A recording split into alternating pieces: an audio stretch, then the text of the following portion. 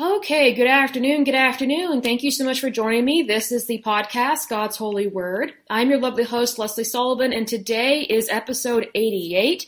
We are moving right along with this lovely episode, or this study, I should say. So we are taking a look at the book of Genesis, and right now we are in chapter 3. And again, I'm reading from the Leadership Bible. It is the NIV version, the New International Version. It's a really good one.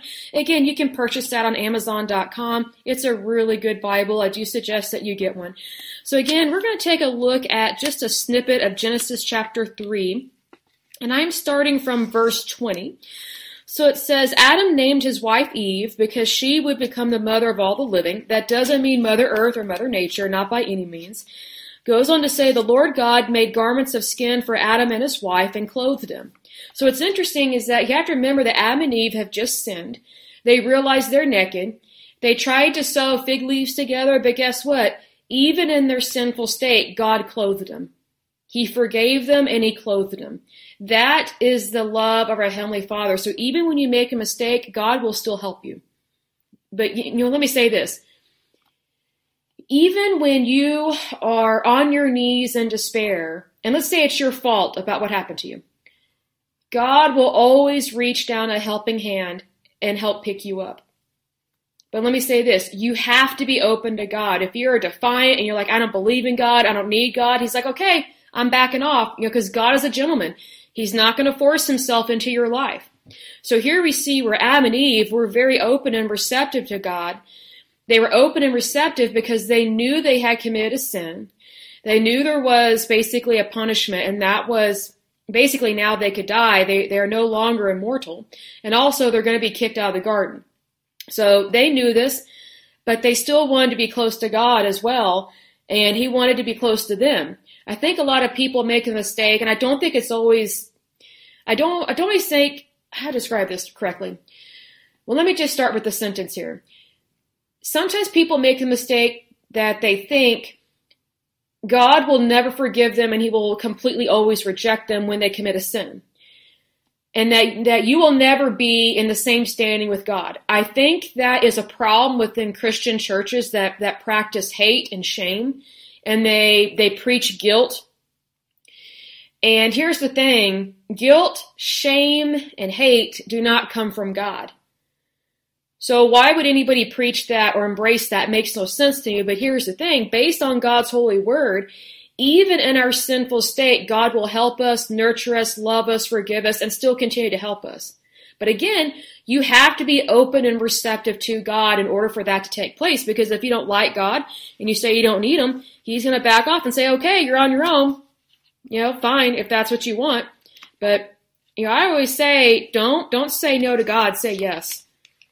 Just say yes to God. I mean, saying no to God would be like saying no to winning the lottery.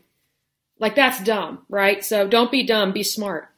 Goes on to say, and the Lord God said, the man has now become like one of us, knowing good and evil. He must not be allowed to reach out his hand and take also from the tree of life and eat and live forever. So the Lord God banished him from the Garden of Eden to work the ground from which he had been taken.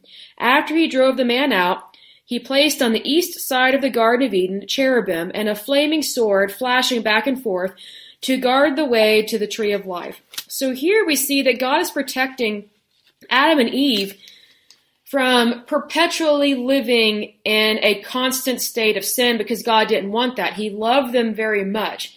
Here's the thing.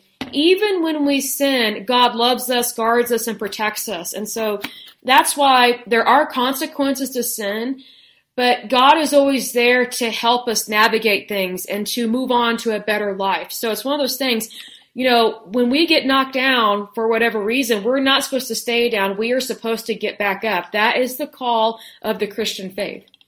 So now we're going to move on to chapter 4 in Genesis, and this talks a little bit about Cain and Abel, their sons.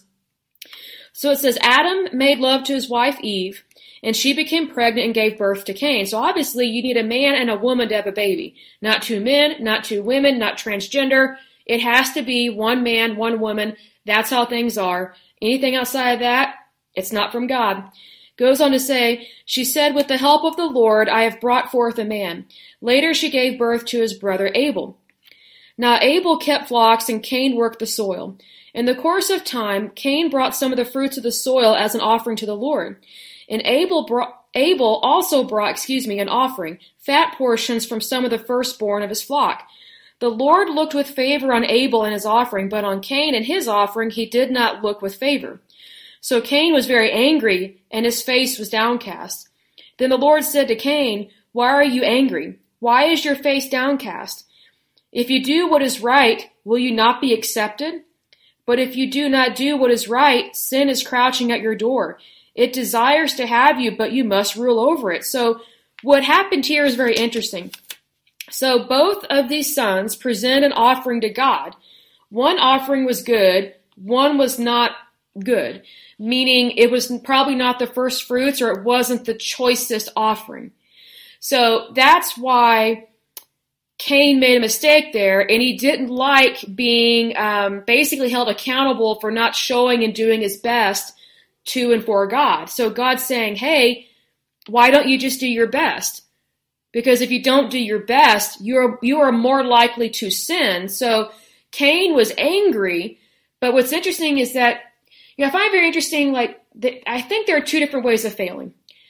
You can fail but be doing your best, and that's just how it is, but you can also fail because you didn't do your best. Well, Cain failed because he didn't do his best. And so God is, counseling him saying, hey, just do your best and this won't happen again. Cain didn't take it that way. Instead of taking responsibility for his lack of good stewardship, he takes it out on his brother. So he doesn't want to be held accountable for what he did. Not surprising, right? But it goes on to say, now Cain said to his brother Abel, let's go out to the field. While they were in the field, Cain attacked his brother Abel and killed him. Then the Lord God said to Cain, where is your brother Abel? I don't know, he replied. Am I my brother's keeper? Kind of giving God a little bit of attitude, not very smart. The Lord said, what have you done? Listen, your brother's blood cries out to me from the ground. Now you are under a curse and driven from the ground, which opened its mouth to receive your brother's blood from your hand. When you work the ground, it will no longer yield its crops for you. You will be a restless wanderer on the earth. Cain said to the Lord, my punishment is more than I can bear. Today you are driving me from the land, and I will be hidden from your presence. I will be a restless wanderer on the earth, and whoever finds me will kill me. So he's kind of like, okay, your punishment's too harsh. Oh, woe is me. Have pity on me. So again, he's not taking accountability. Like, he has never apologized for killing his brother. That's what's interesting here. He has never apologized. He's like, oh, I'm being punished for this? Oh, no. Oh, woe is me. Yeah, that's Cain's attitude. So don't be a Cain, okay? Be an Abel. But the Lord said to him, not so. Anyone who kills Cain will suffer vengeance 7 times over. So God is saying, if someone kills you like you killed your brother, they will suffer way worse than what you will suffer, is what he's saying. Then the Lord put a mark on Cain so that no one who found him would kill him. So Cain went out from the Lord's presence and lived in the land of Nod, east of Eden. So not only was Cain punished, but he was also sent away from God's presence. So very interesting there.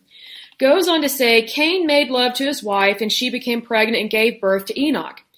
Cain was then building a city, and he named it after his son Enoch.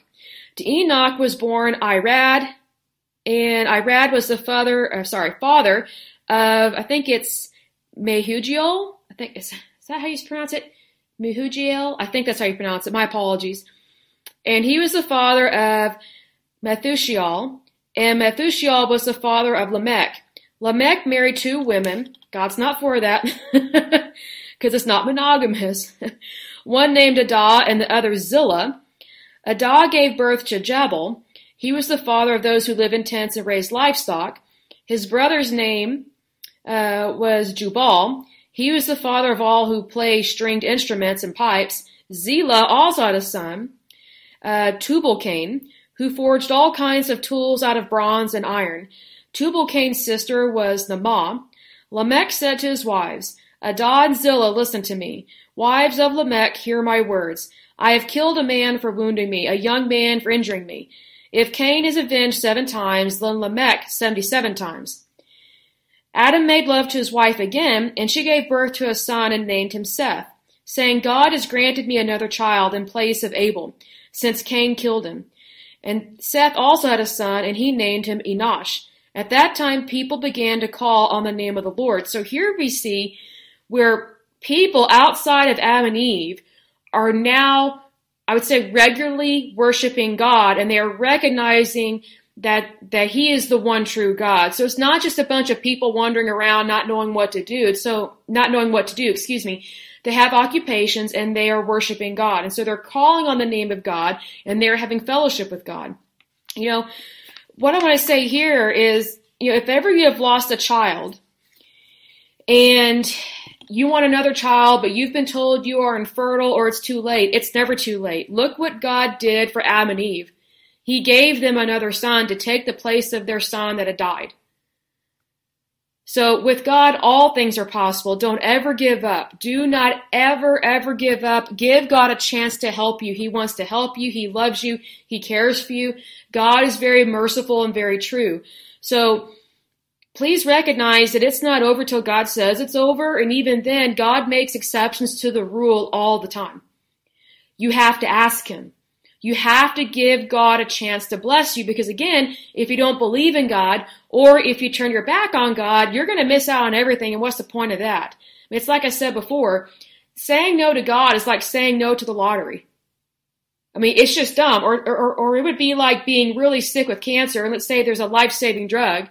Saying no to God is like saying, no, I'm just going to die a slow, grueling death from cancer. I don't want to be healed and cured.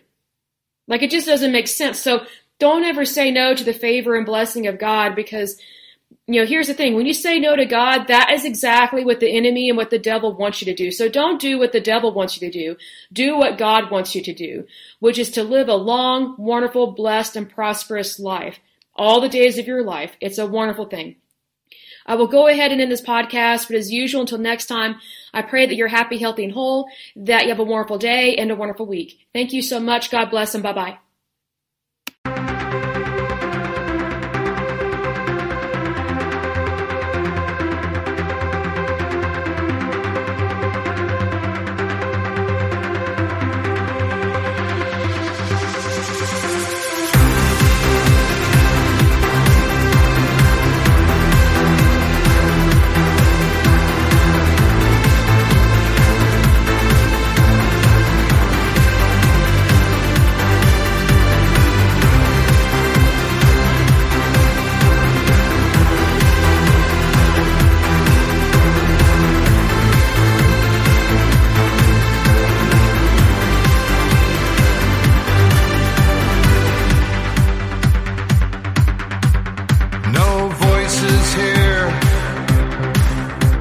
A small and fragile sphere, hang on every word, yet no one hears us speak. So it's only left to ask, is change too great a task?